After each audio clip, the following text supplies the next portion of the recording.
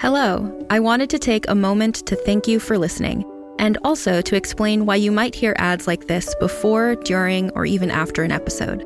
We're a small but mighty team here at Realm, and to help fund our shows, we promote products or services that we think you'd enjoy from a variety of sponsors. If any of our ads interest you, one of the best ways to support us is by visiting the link or using the promo code in the ad. It's pretty much a win-win since you can get some great deals and we can keep making awesome shows like this one. You can also visit realm.fm/partners for more information about our sponsors and how to access the different promotions. Thanks again for joining us in our corner of the universe. Listen away.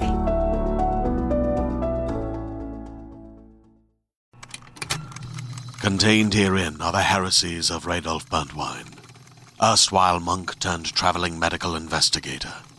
Join me as I uncover the blasphemous truth of a plague-ridden world, that ours is not a loving God, and we are not its favored children. The Heresies of Radolf Burntwine, coming January 2nd, wherever podcasts are available.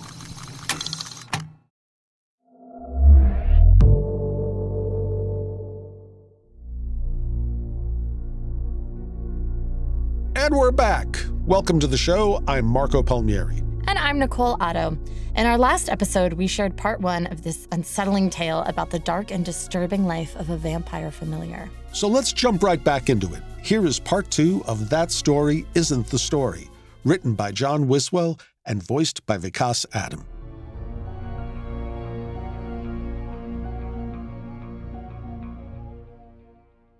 Anton moves slowly. He creeps through the front door, physically feeling like whatever happened to Louise will ooze out and suffocate him. It is a tangible panic he has to fight to walk through. Louise sits against the wall, using one of the sofa cushions as a backrest, watching Captain America: Winter Soldier for the 100th time. He turns his attention from Steve Rogers to Anton. The motion makes the wadded bandage on the side of his neck crinkle. Anton asks, "What happened?" "Random accident," Louise says, muting the TV. The heroes keep fighting wordlessly. "I was working near the highway, clearing brush and crap. I paused to catch my breath and somebody bumped into me. Car almost wiped my shit." "Somebody hit you?" Anton can see it happening. Scrawny Louise rubbing his eyes and a shadow lunging out of the trees to toss him in front of traffic. Walter had warned that there were going to be consequences. "The driver said he saw a white girl. Neither of us was exactly looking at her, you know. She ran off. Wouldn't be the first meth head running around out here." He shrugs, then winces and touches the bandage. "I'm just getting my mind off it. Want to play Terraria?" It was a woman then. Pavla and Joanna could have done it. Mr. Bird has his familiars do everything for him. They are his hands. So he's showing Anton. Showing him how a familiar is supposed to behave. Anton asks, "She pushed you into traffic?" Louise says, "Nah, man. If somebody wanted to yeet my ass into traffic, I would have known. This was, like, I would have thought I tripped if the driver didn't tell me she was there. And I dodged the car with my super reflexes. Chill." Too much doesn't make sense. Anton leans against the frame of the front door, mulling the attack. Why did Mr. Bird order Louise to almost die? He's the sort to burn down this house with all of them inside it. The only reason Anton isn't dead already is that Mr. Bird wants him back. Louise scratches at the adhesive of the bandage on his neck. Before he knows it, Anton is approaching him. The bandage is a sanitary white rectangle. There's no seeing what is underneath. Judging its size, Anton feels his own mouth for the size of his teeth. Anton asks, "Did you get cut in the fall?" "Yeah, cut myself up. I don't know what I fell on. My luck." A scrape? Nah, it got me deep. Luis mimes, stabbing himself in the throat with a sword, with a comical expression. Must have been a rock. That expression and that mental image tell Anton that he has to go back to Mr. Bird. He has to go trade himself to protect Luis and Grigori from what may have already happened. Anton kneels over Luis, looking for any blood spotting through the bandage. None is visible. He asks, "Could you show it to me?" Luis says, "What?" Anton is crouching over Luis now, trying not to look manic, trying not to look like someone whose heart is about to rupture out of their chest. "I need to... can I make sure... Grigori already looked at it. I'm good. Did it feel like something bit you?" Luis looks aside without turning his body. "I'm trying to watch a movie here. You mind?" Anton isn't thinking. The thoughts are too heavy to lift. Action is easier, and he has to do something. It's for Luis's safety. Luis reaches for the remote, and Anton reaches for the bandage. "Man, quit it!" "I'll go back to him. He can't take you. I promise, I promise, I promise. Dude, fuck off of me!" One of Anton's hands nests in Luis's t-shirt, and the other goes for the bandage. He yanks at both, and Luis shoves him in the chest.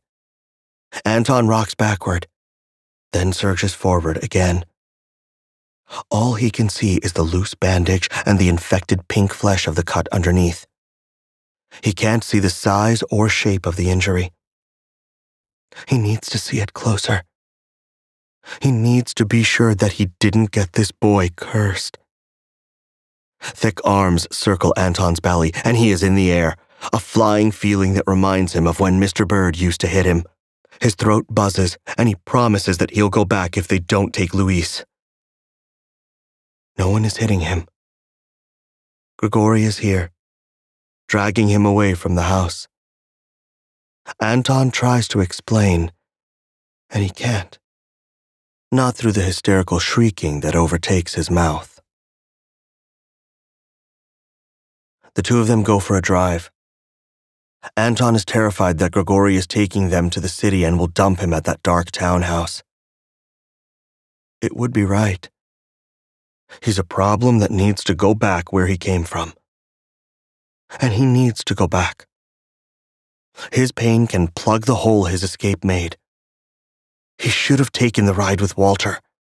Then nobody would have attacked Luis. They don't visit the city. They roll a few miles into the pines, to the view of a trail that is half hiking path and half knotty tree roots that serve as natural stairs. The entrance is decorated with used solo cups and cigarette butts. Grigori stays in the car, taking a long drink from his old water bottle that he refills from the tap every morning. Its label is long gone. There are so many shadows under the pines. Any of them could be Mr. Bird. Grigori says, "You need therapy. I know you do, and I wish I could afford it for you. It's a shithole country. You don't owe me anything. I'll be fine." "Man, you're clearly scared. I can see the fear when you're happy. Does my place make you feel unsafe?" Anton whips his head back and forth. No. "Did I do something to make you scared?" Grigori sets the water bottle aside. "Because I don't think Luis did anything. He's a sweet boy. I'm not entitled to know all your shit, but I need to know what's setting you off like that. That can't happen again." "I wouldn't hurt him." "You were hurting him. I need to know what caused that." Anton owes him so much.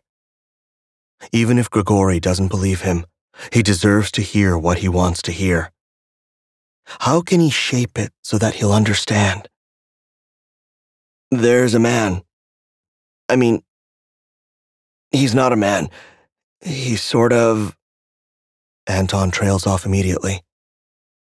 There is no way to describe the shadows with a mouth that controlled his life for 3 years. Grigori asks, "If he's not a man, what is he?" "Let's say he's a man." "Okay. This is the guy that ran the little cult you lived in?" "He preys on certain kinds of people. Immigrants. People without families. I think his oldest member was a drug addict." "Well, I'm glad you're out of there." "I think I should go back." Grigori rests a broad palm against the backrest of Anton's seat. His fingers sink into the cushion. "Buddy, that is not happening." "I don't know."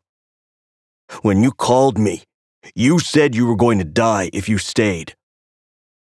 He had phrased it like that. It had felt too much to confess that he'd kill himself if he stayed. Now Anton wonders if killing himself is the answer. It would give Mr. Bird no satisfaction, no returned slave, and it will give them no reason to keep harassing Louise and Grigori. "Anton," Grigori says, "speak to me, man." The car is real. His friend is real. The conversation is real. Anton speaks. "The 3 others tracked me down. They caught me on my way home a few nights ago." "Holy shit. They came out here? You should have said, 'I've got a baseball bat they can meet.'" "They said I had to come back, or there would be consequences." "They said you had to do what they said, or they'd attack Louise?" "Not exactly." Grigori worms his tall body around the driver's seat so he can face Anton dead on. There's no escaping his warm, overworked eyes. The man says, "Look, I'm not attacking you. I put you up in my place. I got you out of that cult. I'm listening to you now. So come with me, okay?" Anton breathes. "Okay." "What did these people say, exactly?" The exact phrasing is murky.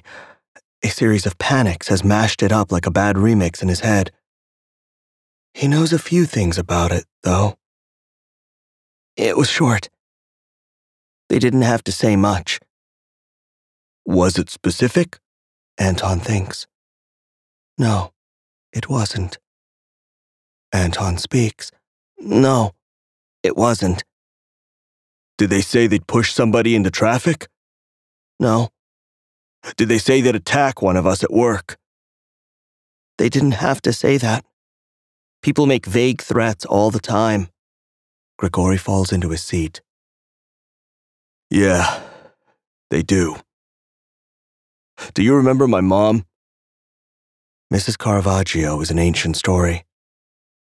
Anton has to search into the dusty archives of his mind for a vague image of that woman with the constant smell of menthols and the beautiful black hair. The last time Anton saw her was middle school.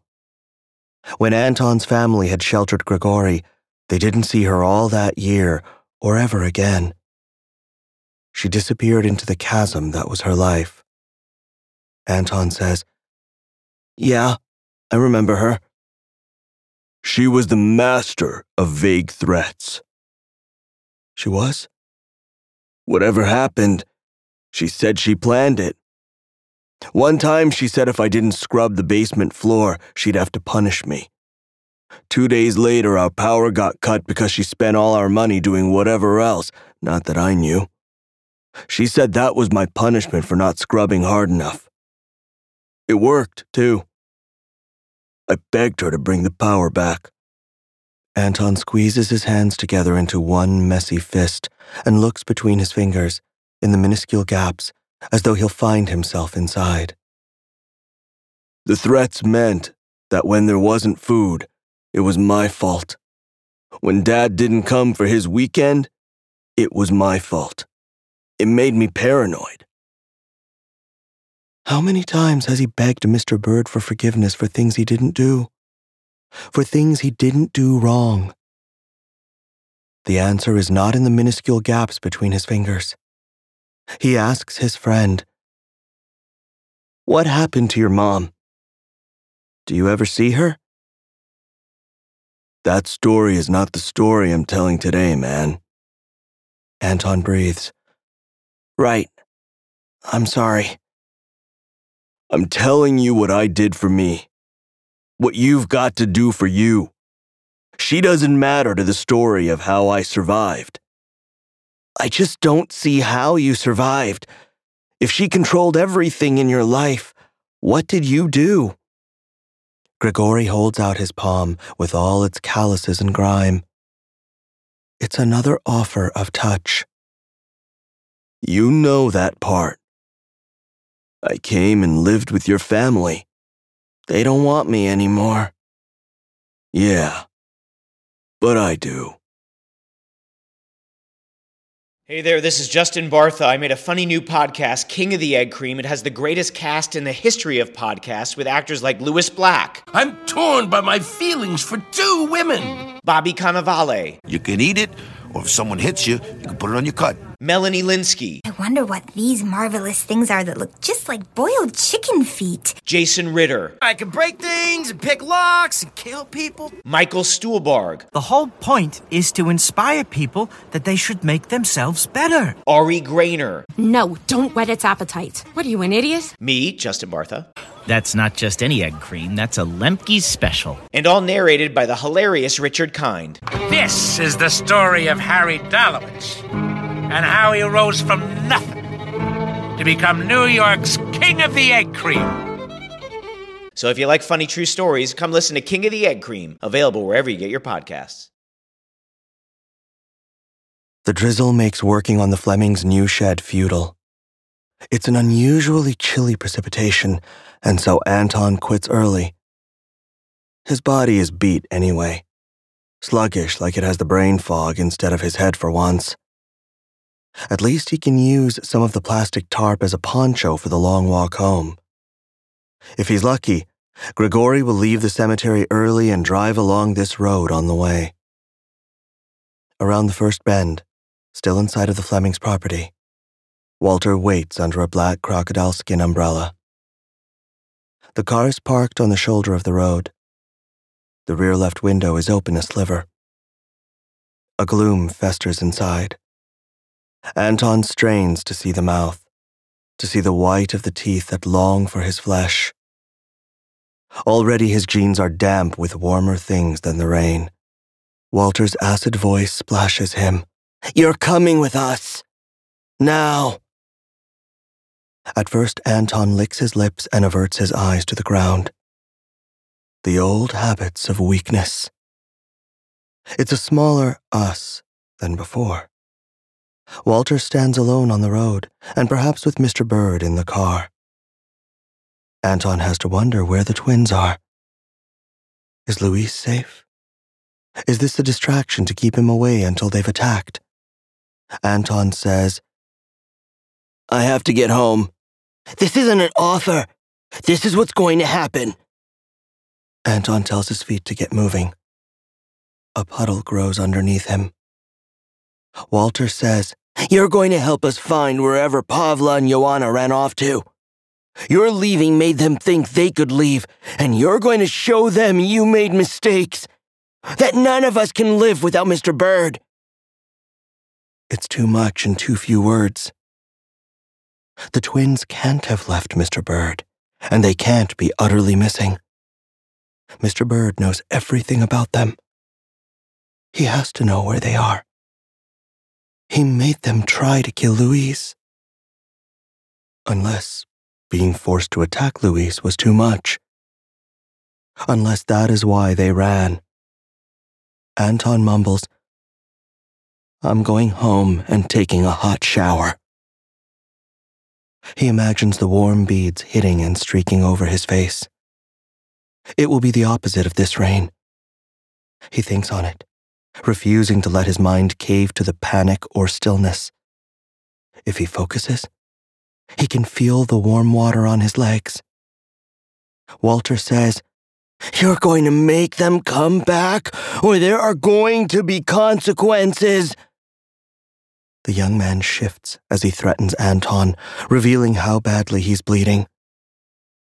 4 ugly circles of gore leak through his undershirts, streaking down the fabric like little red ties. Despite the coverage of the plastic tarp, Anton's trousers are soaked.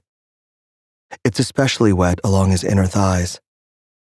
Warmth trickles from the old bites, streaking down to tickle the backs of his knees. So Mr. Bird is furious with them both. "Get in the car," Walter says, "or there will be consequences." "More consequences?" Anton asks. He can't get Grigori's mother out of his head. That vague memory of a woman who used vagueness to seem omnipotent. He looks for her face in the partially rolled down window of the car. All that lurks there are shadows. He says, "I don't believe in your consequences. I believe in a shower." Walter says, "If you don't come with us right now, we are taking Grigori Caravaggio." Anton digs his heels into the road. "What?" "You won't know when Mr. Bird will come for him." "You can't." "You won't know if it's when you're together and you'll have to watch, or when you're apart and there will be no one to hear him weeping. Mr. Bird will sink his teeth into Grigori's flesh and make him a familiar in your place." Anton's arms drop, and the plastic lowers to his hips. The cold drizzle blots at his hair and face. "This is too much," he says. "You won't. Grigori's not weak like us. He won't break." Walter sneers with crooked teeth. "It won't be hard to take away the things he relies on. He'll be weaker than you in no time. And it will be your fault." Can Anton run away? No. He's unsure if he can walk. He's unsure of everything because anxiety cuts through everything, feelings chewing ideas and dragging them into the mire. He so badly wants his mind to shut off, to kill those awful visions of where Mr. Bird will bite Grigori. He wants to finish building the Flemings' shed and build a dozen more and play Terraria and watch a movie on constant loop so that he doesn't have to think of anything. Walter says, "You're not better than me." Blood is streaming from the bites on Anton's thighs, coating his calves and pooling in his socks. He doesn't know if he can bleed out and die standing here. As badly as he wants the apathy of not thinking, apathy is not an option. Walter says, "You're not more deserving than me." That scorn sounds pathetic. Anton hears it and sees Walter condescending at him and can only imagine himself and Walter spewing the same scorn at Pavla and Joanna. They're supposed to be the hands of a monster. They're supposed to do a shadow's work. Anton says, "I never said I was better than you." The wind shifts rainfall, and a pair of drops slant under the umbrella, spattering against Walter's chin. He says, "You people think you can walk away and live a better life, and you've got dirt under your fingernails to show for it. Right now, you're standing in line, in the cold, hoping for another day of back-breaking labor. You think it makes you better than me?" His teeth are more crooked than Anton remembers. And they're duller. Anton asks, "Is that what Mr. Bird beats into you? Is that what he says when he leaves new teeth marks on your heart?"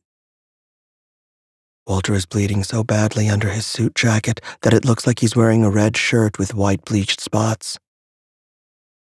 That is the cherished place where Mr. Bird wanted Anton to be standing. He could have the honor of chief among sufferers. Anton says, "I had to leave. I didn't want to do what you do." "Get in the car." "I thought he'd kept it secret from you. But you know it, don't you? Did he tell you that he wanted me to take your place? Or did you figure it out on your own?" Walter throws the crocodile umbrella into the road. It rolls in a minor wind. "I've run his household since I was 14 years old. You think you could do what I do?" Anton pulls his cheap plastic sheeting over his head again, making a cloak that crinkles. His hair is slick enough with rainwater. He refuses to get any wetter. "I don't want to scream at people and drive that shadow everywhere and pretend I don't care when he does what he does. How does it feel to stalk and scare gay boys into coming back to work so they can replace you, Walter? Does it make you think anything is going to hurt you less?" The rumble of the car's engine is joined by a buzzing. An awful panoply of chirping sounds swirls from inside the tinted windows, inhuman and ravenous. They flow from every dark part of a drizzling world. Smothered in that noise, the two familiars bleed together. Anton refuses to look around for wherever Mr. Bird's shadow may be, or where his mouth is cursing them.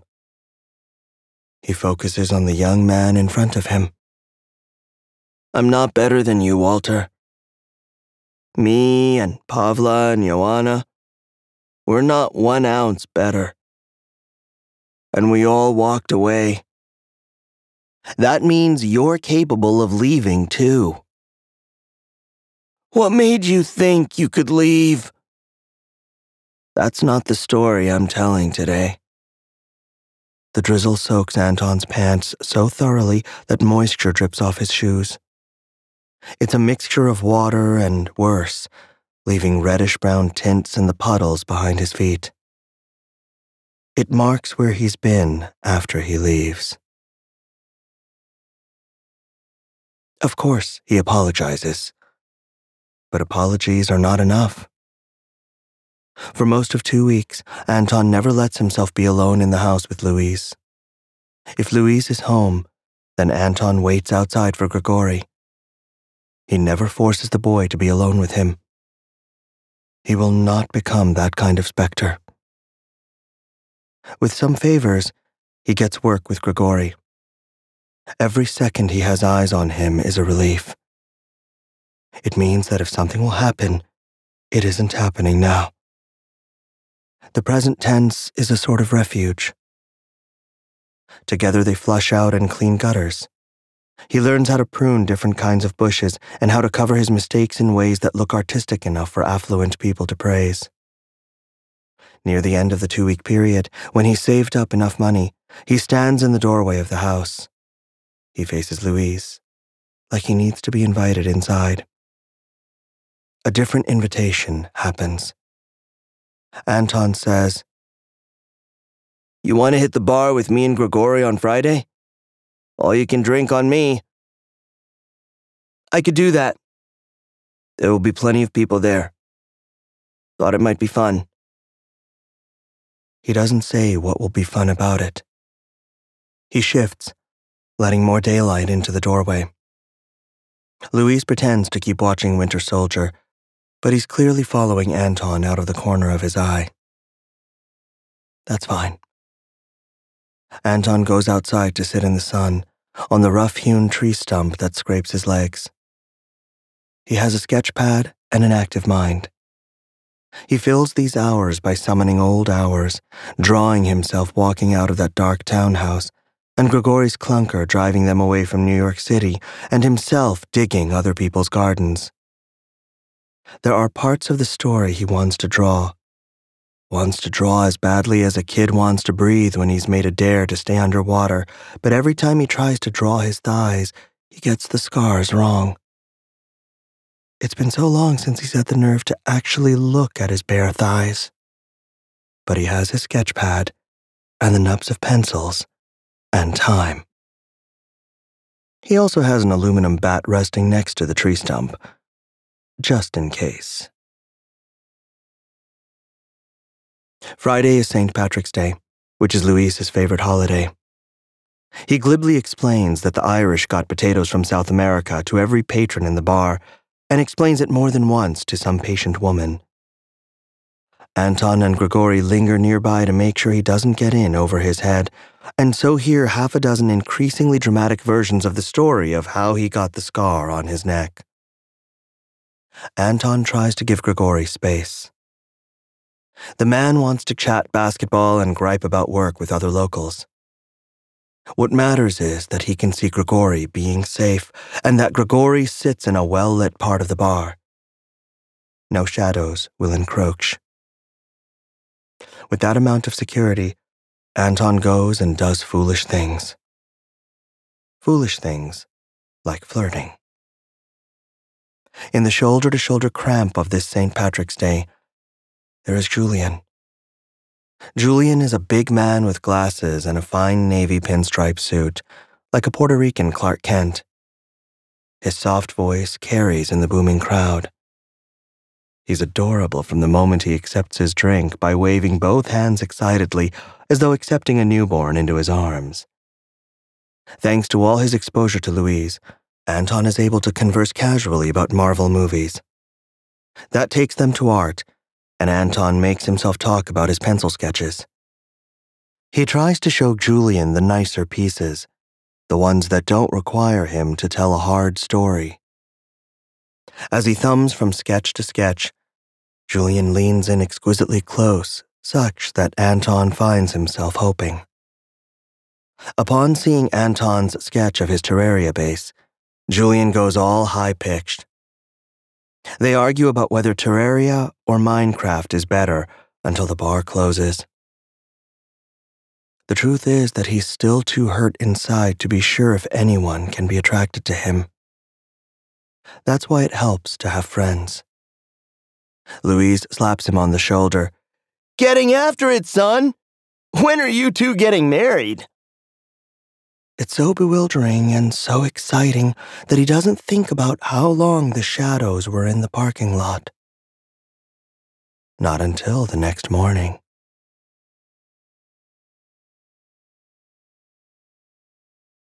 Julian lives in Brooklyn. He knows 8,000 better places to eat than the diner and 2 fast food places near Grigori's. "The big guy can come too," Julian says. "I've got a coworker that is starving for a man." Julian takes them to a burrito joint that is basically a closet, but where the food tastes like God. They go for tapas in this place with a view of the river. Their third date is at a Turkish restaurant that is spacious and so dark that a goth would complain. The dark doesn't bother Anton. Not at first. They watch as a waiter wipes down what will be their table when the app on Julian's phone buzzes. The waiter has an equally chic and shaggy haircut that looks familiar from behind. Then the waiter turns around. It's Walter. Anton is falling into the intense dark of the restaurant. He clutches at anything, one hand snagging Grigori's sleeve, the other catching Julian's. They get him by the elbows and raise him. He's sure his pants are full of blood. Walter hasn't seen him yet. He is busy setting out cloth napkins and silverware. He's different. It's like looking at an earlier draft of a person. His eyes are more sunken and carry greater distance. Simultaneously, his whole body is thinner, such that his button-down shirt and vest are baggy on him. Every exposed inch of his flesh is coated in a thick, unhealthy perspiration, like he's sweating something out of his system. Julian asks, "Are you okay?" Anton stands free of their support. He brushes the thighs of his pants, which are surprisingly dry. He takes a couple steps into the restaurant until Walter glances at him, and then another 2 seconds until Walter sees him seeing him. Walter's head snaps at him in a wicked double take.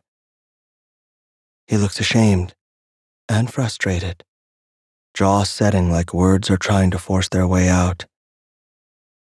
"I need some air," Anton says, bumping into Julian's side. "Can we go somewhere else? You said there's a good Vietnamese place?" Grigori smiles mirthfully, even though he moves to stand between Anton and the waiters. "I always wanted to try Vietnamese." They roll home after 2 a.m. Getting up for work tomorrow morning is going to suck. Luis is passed out on the cushions with Terraria running. His character gets eaten by zombies, dies, respawns, and is eaten again, over and over.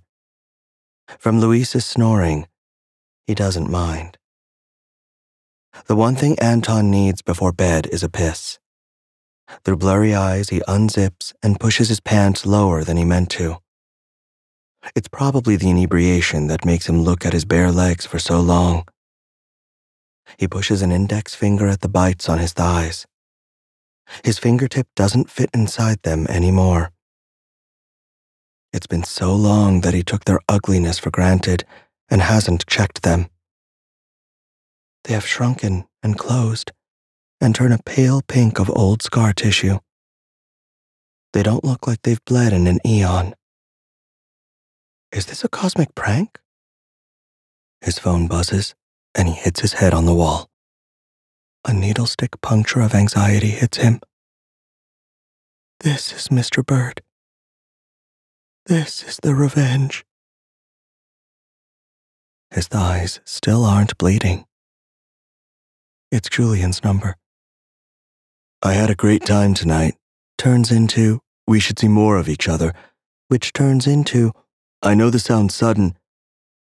Anton rubs wetness from his eyes and asks, "What's sudden?" "It started in college. Every spring, my best friends get together in a cramped cottage in the Carolinas. A nice part of the Carolinas. The food is grotesquely expensive, but I can cover you, and besides, Letitia brought her boyfriend last year, so why can't I bring mine? Will you think about it?" Thinking used to be dreadful. It used to be. "It'll only be a weekend," Anton explains. "I'll come home." Grigori is so chunkily proportioned with such expansive arms that he gives unbelievable hugs.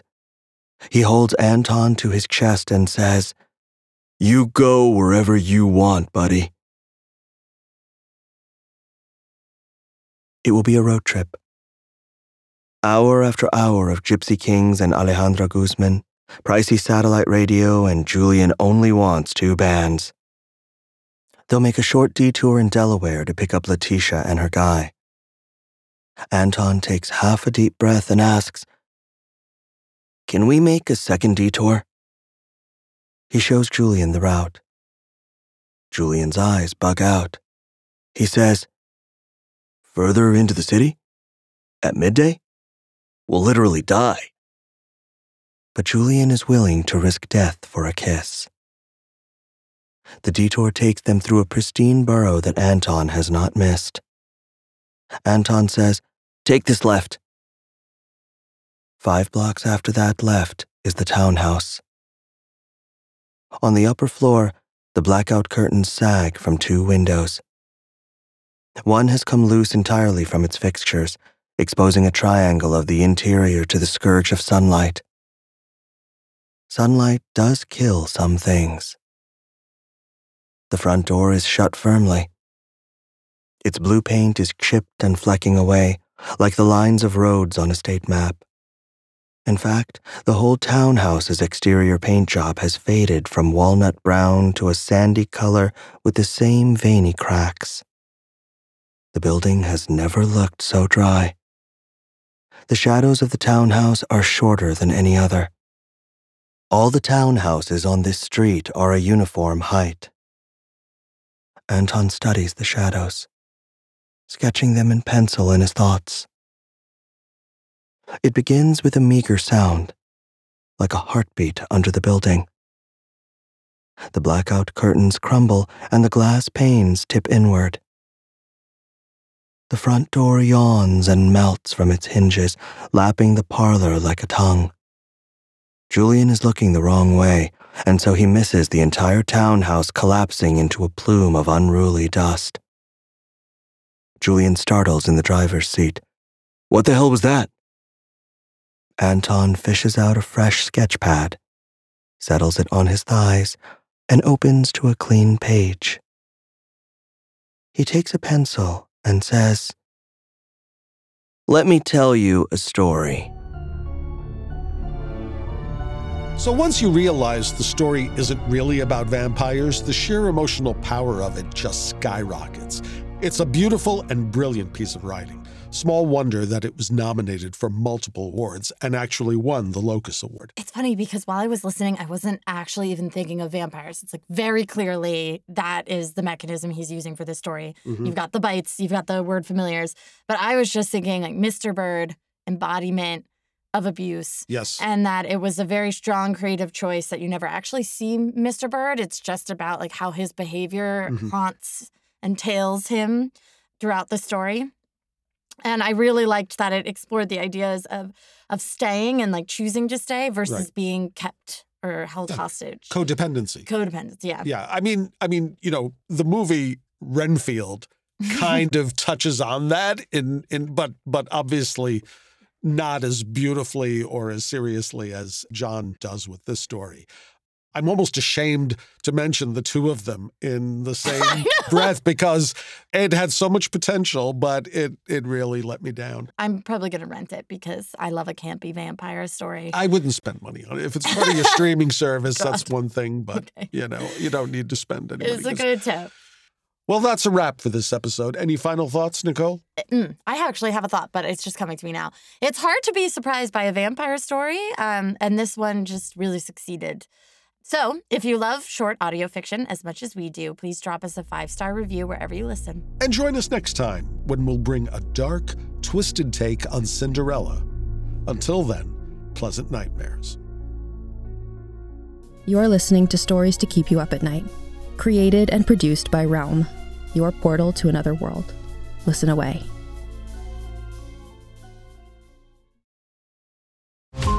Every 5 minutes, a transplant candidate dies while waiting for a compatible heart, liver, or kidney. Imagine a technology that could provide those life-saving transplant organs for a high price, and imagine what a company would do to monopolize that technology. On a remote island in Lake Superior, a team of geneticists unlocks this holy grail of medicine by reverse engineering the genomes of all mammals, creating an animal with organs perfectly suitable for human transplantation. They envisioned a docile herd animal, but one team member had another, darker vision. This ancestor is anything but docile.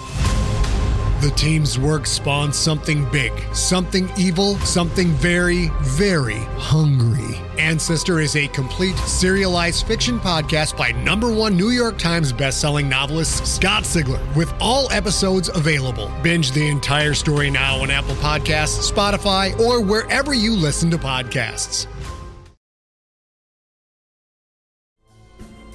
Stories to Keep You Up at Night, episode 86, features That Story Isn't the Story, Part 2, by John Wiswell. It is produced by Marco Palmieri and Kaylin West. Associate produced by Angela Yee and Devin Shepard. And executive produced by Molly Barton, Julian Yap, and Mary Osadolahi. Hosted by Marco Palmieri and Nicole Otto. Performed by Vikas Adam. Audio edited by Corey Barton. Additional editing by Angela Yee. Original theme by Hashem Osadolahi, featuring drummer Andrew Niven, and mixed by Max Kuttner. Cover art by Kendall Thomas. Find more shows like Stories to Keep You Up at Night by following Realm on Apple Podcasts, Spotify, or at realm.fm.